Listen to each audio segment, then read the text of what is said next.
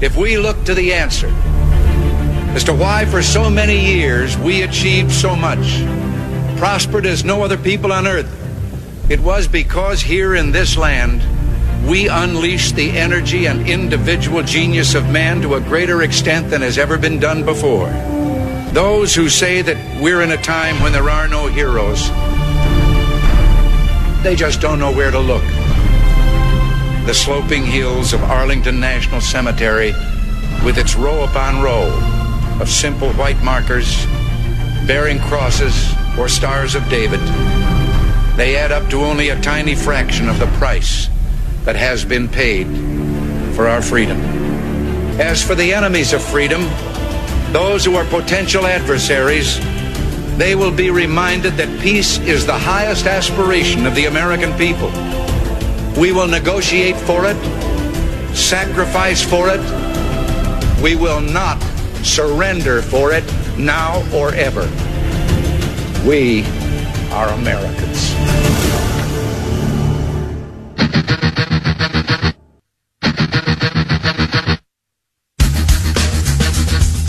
This is the Bob Frantz Authority on AM 1420. The Answer. Yes, indeed it is, and a good morning to you. Thanks for being with us as we get started on this free-for-all Friday at 7 minutes after the hour of 9 o'clock. It is the 12th morning of the 6th month of the year of our Lord 2020. Once again today, we are loaded for bear. A lot of very important people to talk to. Starting at 9:35, we're going to get the latest on the threats of COVID 2.0 or the second wave, as it is being referred to by some. We're going to find out why it is that the science and the experts and the doctors that we were told to trust way back in February and March as it pertains to what the real threat of COVID-19 or the Chinese coronavirus was, why it is that the science and the doctors cannot get its act together. Why the WHO told us one thing and then another thing and went back and forth on it about 10 different times. Why the CDC, following the World Health Organization's lead, has done the same. Dr. Jon Davidson, University Hospitals, Case Western Reserve University professor at their medical school, will be joining us to talk about all of that at 9:35. At 10:10, we're going to talk with State Representative Jenna Powell. We talked to her about this back in March. And now that there is kind of some proof, essentially, that what she feared was going to happen in Ohio as it pertains to high school athletics, it's coming to fruition. We have to talk to her again. The pre-participation physical evaluation forms are out from the OHSAA, and they ask two very interesting questions when it comes to sex and or gender. And Jenna Powell, who sponsored a bill called the Save Women's Sports Act in the state of Ohio, is going to talk about that with us as well. Also, Representative Powell will talk to us about opening the state of Ohio, which may have gotten easier yesterday with the resignation of the mumbling, bumbling, stumbling lab coat, Amy Acton, stepping down from her position as Ohio Health Director. By the way, in order to accept a newly created position as Mike DeWine's chief health advisor. So she's still going to be eating your tax dollars, and she's still going to be essentially useless. How do we know it's useless? Because there's never been a health advisor to any governor in the state of Ohio. Mike DeWine is going to create a position to use up, what was she making, $185,000 a year, I think it was, as the official health director of the state of Ohio, the director of the Department of Health. So now she's probably going to be making that, if not more, while somebody else makes what she was doing, making at the Department of Health. But Amy Acton is out, and of course, you know I'm going to have thoughts on that in just a few. And then coming up at 10:35, we're going to do a little charity. We're just going to talk about a really wonderful event that is coming up for a very wonderful purpose. And we'll talk to Tony DeRazio, who is going to be organizing that event coming up in about a week. JacobsLadderFitness.com if you want a little teaser on that. So Dr. Jon Davidson, State Representative Powell, and Tony DeRazio are the guests today. In between those calls, or interviews rather, I will take your calls. 216-901-0945, 888-281-1110. Either one of those numbers is just fine. I'm going to hold off on social media because, again, I use it on an as-needed basis now. It is so incredibly evil and so incredibly dangerous. All right, we're going to start, though, not, believe it or not, with the walking, mumbling, bumbling lab coat. I've got plenty of time for her. We're going to start with what's happening in Seattle, Washington, or what used to be known as Seattle, Washington, but now what is known as, at least a section of it, a 6 to 7 block section of it, known as CHAZ, C-H-A-Z, Capitol Hill Autonomous Zone. Essentially, Seattle is under siege. Seattle's been overtaken by rabid, wild anarchists, far leftists who want to claim their own country. They say they are essentially seceding from the state of Washington, and thus, then, from the United States. They are going to build their own city, their own rules. It will be police-free. They want the mayor of the actual city of Seattle fired or to resign, and they have the support of the mayor of Seattle. Strangely, oddly, confusingly, bizarrely enough, deal with her own problems at home in her backyard. First, Jenny Durkin, welcome back, Ms. Mayor. It's good to have you. Good to see you, Chris. Glad you're back. Chris Cuomo, by the way, referring to her as Ms. Mayor, a woman who has voluntarily given up her city. Let me say that again. She has voluntarily given up her city and claims that the terrorists who have taken it over are not terrorists, they are patriots. Listen to more of Jenny Durkin in a place she feels very comfortable on far-left CNN. Criticism. So I know it will shock you that the president is perhaps not giving an accurate or truthful picture. We've got 4 blocks in Seattle that you just saw pictures of that is more like a block party atmosphere. It's not an armed takeover. It's not a military junta. They seized a police precinct amidst the other buildings and area of this now 6 to 7 block cordon zone that they, by the way, did immediately cordon off. Isn't that funny? The first thing that they did when declaring themselves a sovereign territory, the Chaz Autonomous Zone, they built barriers to establish their borders and to keep other people out. In other words, they built a great wall. That's the first thing that they did. And they are patrolling the area with armed guards. They don't want police, but they have appointed their own armed guards. And here's Jenny Durkin telling us it's not an armed takeover or a military junta. We will make sure that we can restore this, but we have block parties and the like in this part of Seattle all the time. It's yeah, block parties. We have block party. Hey, having a block party. Yeah, a 7-block block party, and they have run our police out of their own precinct. And they have declared themselves a sovereign city or state, if you will.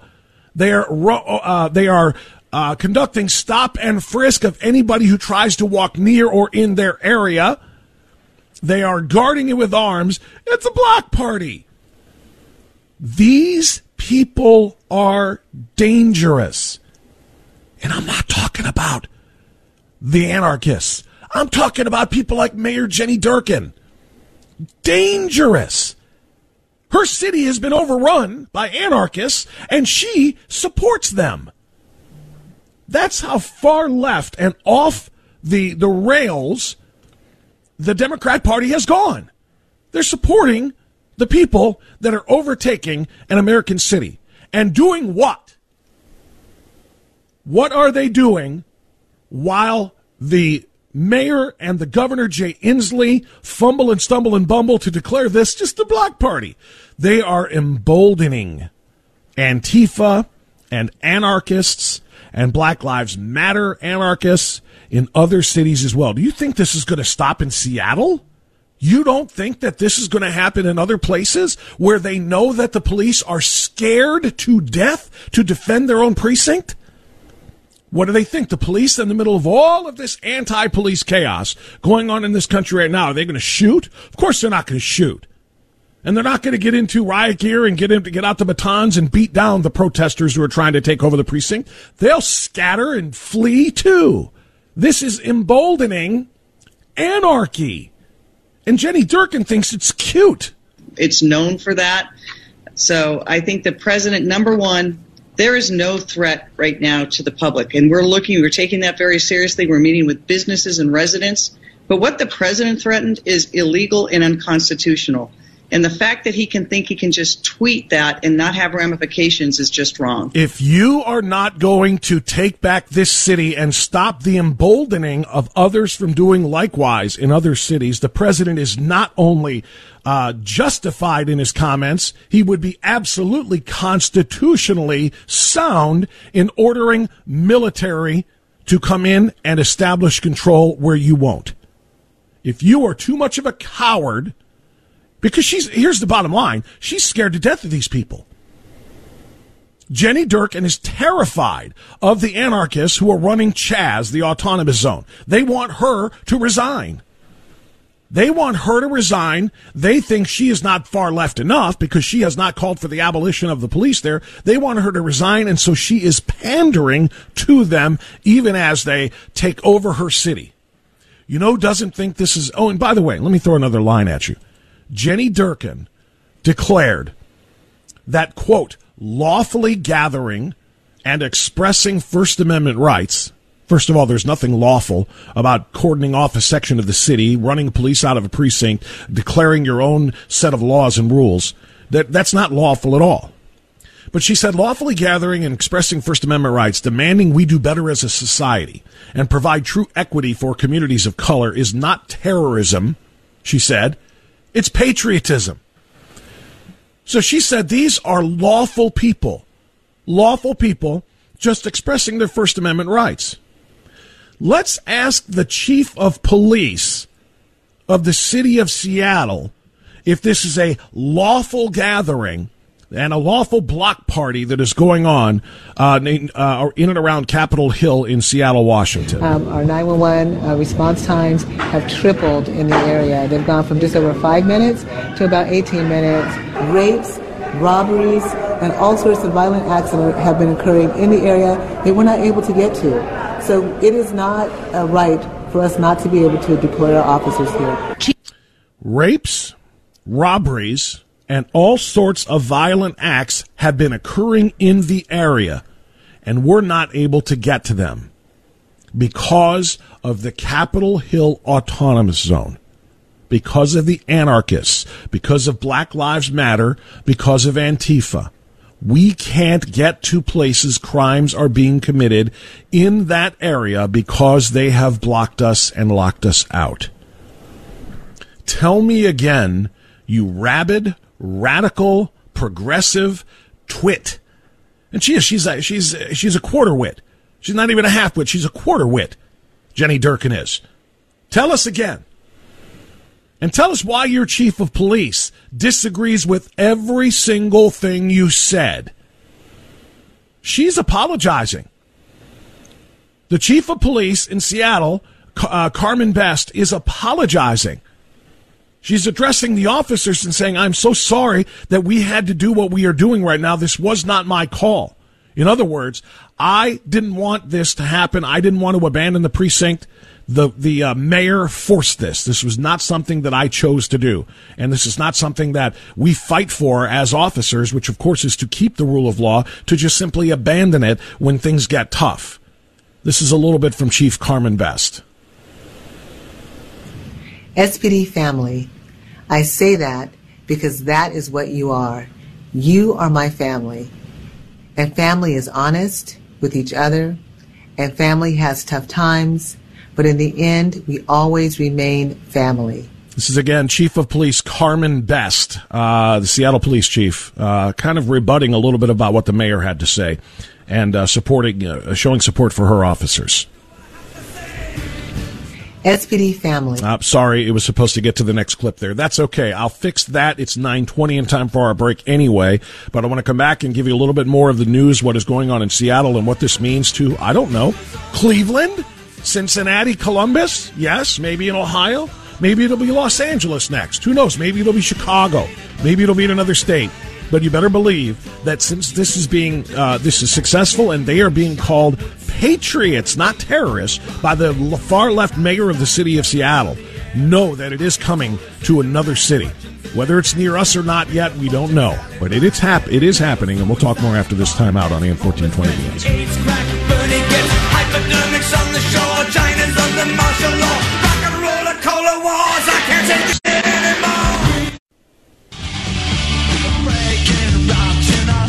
Okay, 9:25. We continue on AM 1420. The Answer. I want to give you that last clip that I wanted to share with you from Seattle. Carmen Best is the chief of police there, responding to Jenny Durkin, the mayor, and her pronouncement that this is a lawful block party. It's just a great time. There's no armed insurgents there, or there are no armed anarchists there. There's no terrorism there. It's a whole bunch of patriotism. A whole bunch of people saying, we can do better as a country. Yay, us.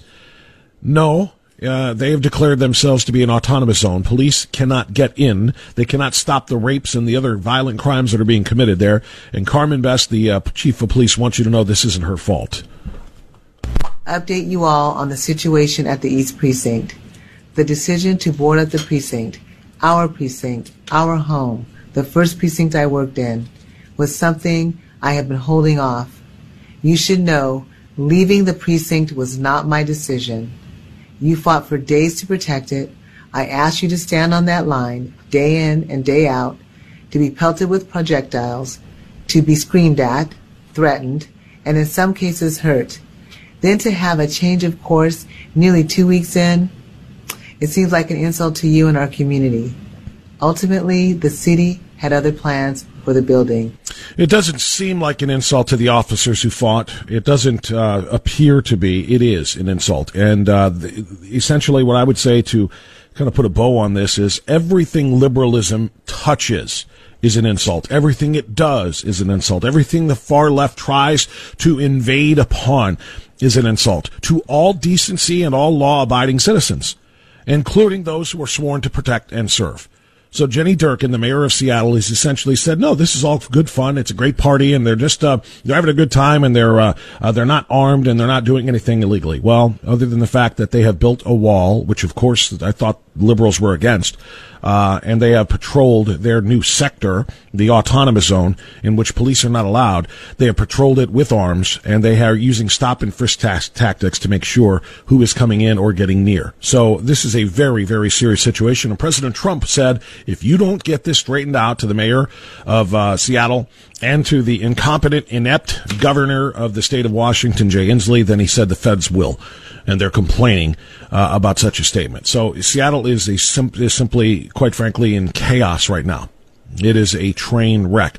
Meanwhile, just a little, isn't it amazing how all this stuff happens on the left coast?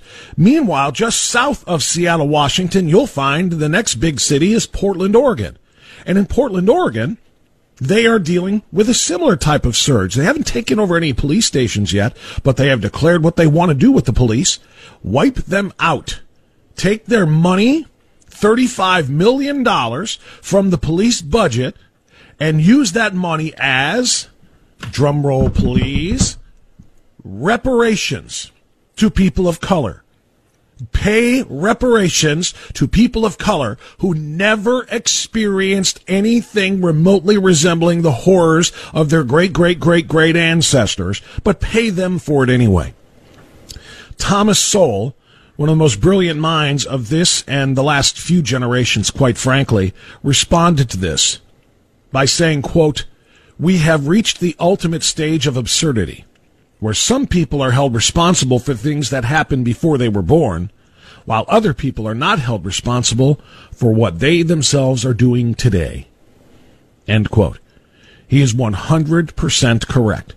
St. Louis, by the way, Wednesday, I believe it was, St. Louis released, I learned of it Wednesday, maybe it may have happened even Tuesday or Monday, but released all of those who were arrested for smashing, grabbing, looting, assaulting, etc., during the protests in St. Louis. People who are committing violent crimes today are not being held responsible for it, but as Thomas Sowell says, they expect people, Caucasians, white people, to be held responsible to pay the price for crimes committed, for terrible atrocities committed a couple of centuries before they were born. That's just the absurdity of it all. All right, we're going to get our time out here for the bottom of the hour news. I saved the news of the day in Ohio yesterday, which was the resignation of the mumbling, bumbling, stumbling lab coat Amy Acton. Never before in Ohio history, to my understanding, and I guess I would have to do a little more research, but it just doesn't seem possible or plausible. Never before has one state official been so bad at her job, been so wrong in her predictions, been so wrong in her prescriptions for those predictions for so long, so many times, and not held accountable for it. And, in fact, been praised for her work. It's a mystery of the ages, how people can look at Amy Acton and say, great job. She has stepped down as Ohio Director of Health, which is good news because she can no longer write orders. But the bad news is Mike DeWine is keeping the pro-abortionist, non-doctor, the walking lab coat on his staff in a position that didn't exist before as his chief health advisor. Simply hilarious, if not infuriating. We're going to talk to Dr. Jon Davidson about the state of health in Ohio, COVID-19, what we're supposed to be doing, what we can expect. Is there going to be COVID number 2? Is there going to be a second wave? Dr. Davidson from University Hospitals and from Case Western Reserve University will take your calls, by the way. If you've got questions you want answered about the Chinese coronavirus and health in Ohio, by all means, dial now. We'll put you on the air with Dr. Davidson coming up on AM 1420 The Answer.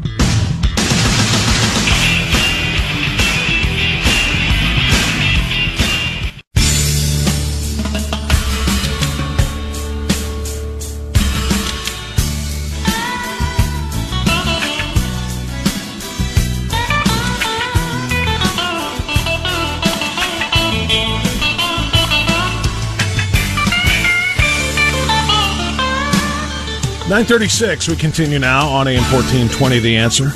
Nice song choice here. I wish we were winning. I don't know that we necessarily are in too many circumstances right now. I want to share this before I bring on my guest because it's kind of related. This was from NPR, National Public Radio, which is, of course, taxpayer funded. NPR put two different reports on their website 14 minutes apart just a couple of days ago. Here's what the messages were. Two different headlines, rather, I should say. Headline number one reads, quote, even in a pandemic, WHO, which is World Health Organization, believes that public protests are important. You got that? We're in a pandemic, but go out there and be shoulder to shoulder, not within 6 feet of each other, and chanting and screaming, et cetera, et cetera. Public protests are important, even in a pandemic. 14 minutes later, they ran this headline. Trump to restart political rallies this month, despite coronavirus pandemic. The obvious inference, if you're protesting something progressive, like in the first example, don't worry about the pandemic. COVID not going to get you. But if you're out there standing shoulder to shoulder and yelling, make America great again, or keep America great, or go Trump go, or Trump 2020, coronavirus pandemic has got to be factored in here. And in fact, what have the headlines been in the last 2 days? Coronavirus 2.0 is coming. Coronavirus second wave is coming. This is what they're trying to do. If you still don't think it's political, then I don't think you are paying very much attention to this. When it is serving the purposes of the far left, the coronavirus can just be ignored. When somebody in Team Trump, for example, wants to do something, the coronavirus must be feared. Joining us now to discuss the latest on the coronavirus, the COVID-19, is Dr. Jon Davidson. He's been with us before. He is a physician with University Health Centers, and he is also a professor at the Case Western Reserve University Medical School. Dr. Davidson, good to have you back. How are you? I'm good, Bob. Thanks for having me back. It's a pleasure. So here's what I want to start with, Dr. And by the way, as I mentioned before, if you've got a question for Dr. Davidson, let us know, 216-901-0945. We'll put you on the air with him, and you can ask your question and try to get some answers about what's going on here. So, Doctor, let's start with the World Health Organization's announcement just a few days ago that said, by the way, you know that whole asymptomatic spread? Yeah, we were really worried that was going to be the big problem here because people could carry the virus and not even know it because they're not coughing, sneezing, feverish, short of breath or anything else, and they could share that to other people. It's kind of the reason we ordered the lockdowns and recommended them all over the world. Yeah, we were wrong. It's pretty rare that asymptomatic people spread it. In fact, so rare as to be almost non-existent. A couple of days later, presumably after extraordinary pressure, the same World Health Organization official said, yeah, about that asymptomatic spread, it might have been responsible for up to 40% of the spread so far. How and why, Dr. Davidson, can we, who are told to trust the physicians and told to trust the science, how can we know what to trust when that's what we're getting from the World Health Organization? Well, let's start with that. First of all, I'm not going to tell you that I'm a self-proclaimed public health expert, but I will tell you, to be completely honest, I was quite disgusted with the WHO after that came out. As a physician, I can tell you that. It's confusing. I mean, we're getting all kinds of information from everywhere, social media. Who can we trust? If we can't trust the World Health Organization or the CDC, who can we trust? As you said, they walked it back literally within the next day or two, and they kind of parsed words a little bit. They talked about, well, we didn't really mean asymptomatic spread. We meant pre-symptomatic spread. I still, as a physician, don't really understand what they're talking about. And if you take it further, a couple days ago or a day ago, Dr. Fauci came in and corrected them and said, no. There is definite asymptomatic spread with this virus. So as a layperson, as a citizen of this country that has no idea what's going on, I can clearly understand the dissatisfaction and upset that people would be upset with this. Yeah, I mean, it's how are we supposed to know what we can trust and who we can trust? And then let's also go to what the CDC and the World Health Organization said the week prior. And that was, that whole surface spread thing, why we don't want you touching things and why we had to close all kinds of essential business or non-essential businesses. And now we want you to wipe down your hands and use sanitizers because you could touch a surface where the germ might be living because somebody else touched it up to X number of hours or days before. Yeah, we kind of overstated that too. Surface spread is something that is not very serious at all. Again, we shut down America. We destroyed millions and millions, tens of millions of jobs. We closed businesses that will never reopen again because of surface spread and asymptomatic spread. And now we're being told, not so much. Why should anybody listen to anything the CDC says now? Why shouldn't we all just be able to go back to our lives unrestricted because they don't know what in the living world they're talking about? Yeah, I think my feelings on this, when this first started in the beginning of March, I think that our leaders really, it's hard looking at this prospectively. Sure, we can look at this in hindsight and say this was all screwed up. The models were all wrong. We should have done this differently. I think it was very difficult at the beginning of March, for example, to really come up with the correct plan. Because the only models that we saw devastation. We didn't know. We didn't have any information at all, really, about this virus. So we really, really had to err on the side of caution. And as a healthcare worker, our number one goal back at the beginning of March was what? And that was to decrease the burden on our healthcare institutions. And for the most part, we have done that. I think New York City was really the closest to really becoming overburdened. I can tell you in Ohio, we never really had a peak in a curve because it was flat all along. We lost millions of dollars. I think Ohio hospitals during the pandemic at one point were losing $50 million a day financially. So it's not just the general economy. Our healthcare institutions were hit hard by this as well. I think that we really need to keep our eye on the ball right now. And our eye on the ball, what I mean by that is that this virus is out there. It is dangerous. But who is it dangerous to? I think we have really good evidence now pointing to the fact that it's only dangerous to, A, the older population, and B, the people with pre-existing conditions. So I think we need to figure out ways to really isolate that population and get on with our lives. Nearly 80%, we are told by the latest numbers in Ohio, 80% of the positive tests and infections are in congregate living settings, nursing homes and prisons, where people are living, obviously a lot of people in close proximity, and it's enclosed. Nearly 80% of the infections. Yeah. And think about that, and then think about the number of infections, which of course is minuscule compared to the actual prognostications and the models that you were talking about that they were using. Do you believe that the Ohio Department of Health former director Dr. Amy Acton was making decisions with the best information available. Because once these the R-naught number is another one, Dr. Davidson, you can speak to that if you'd like. The R-naught number, which we were told was somewhere in the neighborhood of 3 to 5 when all of this started, which means one positive case, one infected person is going to infect between 3 and 5 other people. And then each of them 3 to 5 more, et cetera, leading to this massive spread and this wave that never happened. The R-naught number now, Mike DeWine admitted this yesterday, is lower than 1. So do you think that the Department of Health orders that were put in place by Dr. Acton should still be valid today, or should they, along with her title, be lifted and removed? Well, again, it's back when most of these orders were written. It's hard to second guess. It's hard to look through a crystal ball and see how things were going to develop. I'm not a politician. I'm not the one making the rules. I can only give you an opinion. I'm not a public health expert. But I can tell you that we really need to concentrate on protecting our vulnerable. I think we need to get along with our lives. We can get on with our lives if we're smart about this. I think a lot of the numbers, most of the tests that came back positive, you're right, were in that 80 age group of 80 and up. But don't forget, we were only really testing the symptomatic population. We still are, by far, only testing the symptomatic population. We need to get our testing improved. And what I mean by testing is, if we can roll out antibody testing and really figure out who's really been exposed to this, I think it'll be really eye-opening. I think we're already seeing statistics at 35, 40%, even higher, are completely asymptomatic. I bet you these numbers, once we get to the bottom of all this years from now, we're going to see a large percentage of the population that are positive for this virus.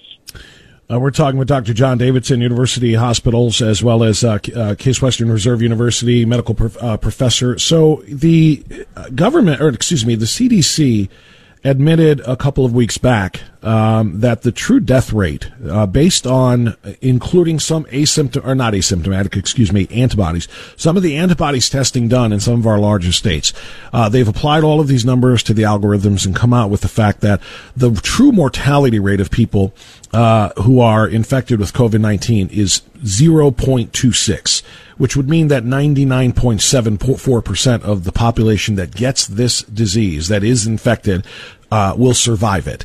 Do you believe that the response that has been put in place, and I know you're not a government official and I know you're not a politician, but do you believe that the decisions made in response to this by our politicians was proportionate to the actual threat? In hindsight, no, not at all. I think that we now are showing evidence now that we could have potentially mitigated this a little bit better. With that being said, it's different. It's hard. A lot of this is apples and oranges throughout the country.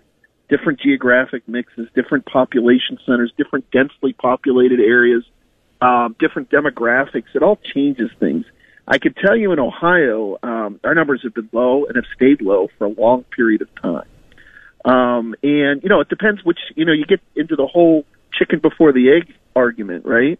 Well, are these numbers so low, Bob, because we made these proactive measures, or are they so low because there really wasn't much to worry about, to begin with, and we grossly overreacted? We know which side you're on. It's hard to figure those two arguments out. I could say as time goes on, it looks like that we probably could have reached a better balance.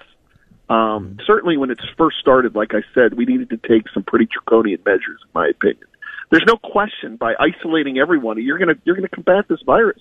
If you take everybody and lock them up and don't let them see anybody and don't go to their workplace and don't make a living, no one's going to get the virus. We know that. That's a fact. The problem is people have to have lives. People have to have jobs. People have to have social interaction. These are all problems that we need to get on with the society. Or like you said, we're going to have the other effects: suicide, alcohol, drug addiction, all these things that we're already starting to see. Oh yeah, the numbers are crazy. The number of calls to suicide hotlines and helplines have quadrupled, quintupled, and other upples that I can't even I don't even know how to say. Or in every state, not just Ohio as well. So it's extraordinary. Again, the old adage of the cure being worse than the disease. What I try to say, just to interject here a lot, is what I try to preach is common sense. A lot of this can be common sense. Common sense sounds like that's really easy. Why don't we just use common sense? Things like, well, don't touch this, don't touch that, don't go into a store without, breathing on anything. I mean, some people take this too far. We need to use better. We have to have a better idea of how to use common sense as a society. I completely agree with that. I've been dominating the conversation. I forgot I told people they could call in, and they can. So let's make sure that Dr. Davidson is locked in there, Marcy, and bring Bo in Cleveland up on the air. Bo, you're on the air with Dr. Jon Davidson. What's your question, sir? Yeah, I have a question. They just came here. The Lancet has been embarrassed again for the umpteenth time in the last 20 years about the hydroxychloroquine studies, that they allowed this group of people in England, again, the same type of people that came up with all of the measures of, the COVID being, going to kill 2 million, 3 million people and all that. And now our doctors were withholding the hydroxychloroquine in many states and still withholding it right now, even if, people may have symptoms that it could counteract. I mean, we had at least a remedy that's working maybe 80-90% of the time if given in a timely fashion. What is going on with our medical establishment? How politicized are they? Well, there's thanks very much for the question, Bo. Go ahead, Doctor. I was just going to say there's no politics involved with hydroxychloroquine, is there? This is probably the most politicized hot-button topic throughout this whole pandemic that we've seen on both sides. The president touted it. Everyone's against it. The people that, everybody's rooting for these studies to fail, show increased death rates. This Lancet thing that came out that was retracted was kind of also disgusting. Turns out that a lot of the data that they used was faulty, and they retracted it, and it got redacted. There's so much politics involved with this. Bottom line is, with hydroxychloroquine, there still is not enough data to say one way or the other. We have these observational studies. We have a lot of these retrospective studies showing, well, it might work.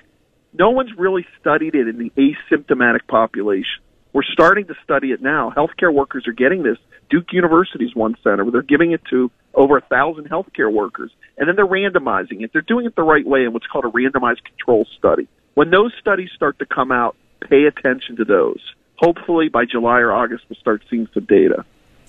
Doctor, last question for you because we're out of time, and it goes to similarly to the hydroxychloroquine question. It's about politics. You probably have seen the letter or have heard of it signed by over 1,000 healthcare experts and healthcare professionals that said, in summary, as public health advocates, we do not condemn these gatherings as risky for COVID-19 transmission. Speaking of the anti-police protests, this should not be confused with a permissive stance on all gatherings, particularly protests against stay-at-home orders.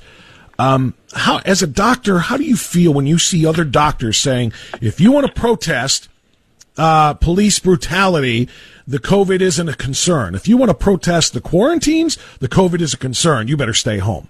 I mean, if that doesn't scream politics have invaded the medical field here, and maybe they always have been, then I don't know what does.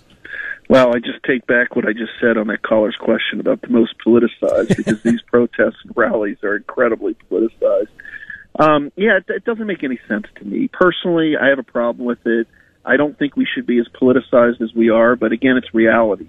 And it's reality that most of academia and most even healthcare institutions, I think we can guess where their political thought processes are, and there's hypocrisy involved with where these political, some are acceptable and some aren't. Why is a protest, gathering of thousands of people okay? Because, quote unquote, that's the right thing to do. But other things, if they're deemed, quote unquote, not the right thing to do, then no, you should not be going to those. It's hypocrisy, and I don't like it.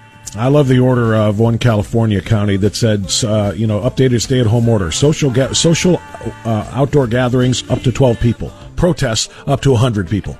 It doesn't make any sense. You're either concerned about the spread or you're not. Let's stop playing these games. Dr. Jon Davidson, you're not playing games. You give us great information. I always appreciate the opportunity to talk with you. Thank you so much. Thanks a lot, Bob. Take care. Dr. Jon Davidson, University Hospital in Cleveland, as well as Case Western Reserve University Medical School. Back after this. People go just where they will.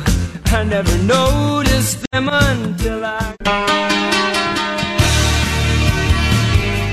All right, it is 9:58. I got 2 minutes here before the top of the hour news. After the top of the hour, we're going to pivot dramatically to State Representative Jenna Powell.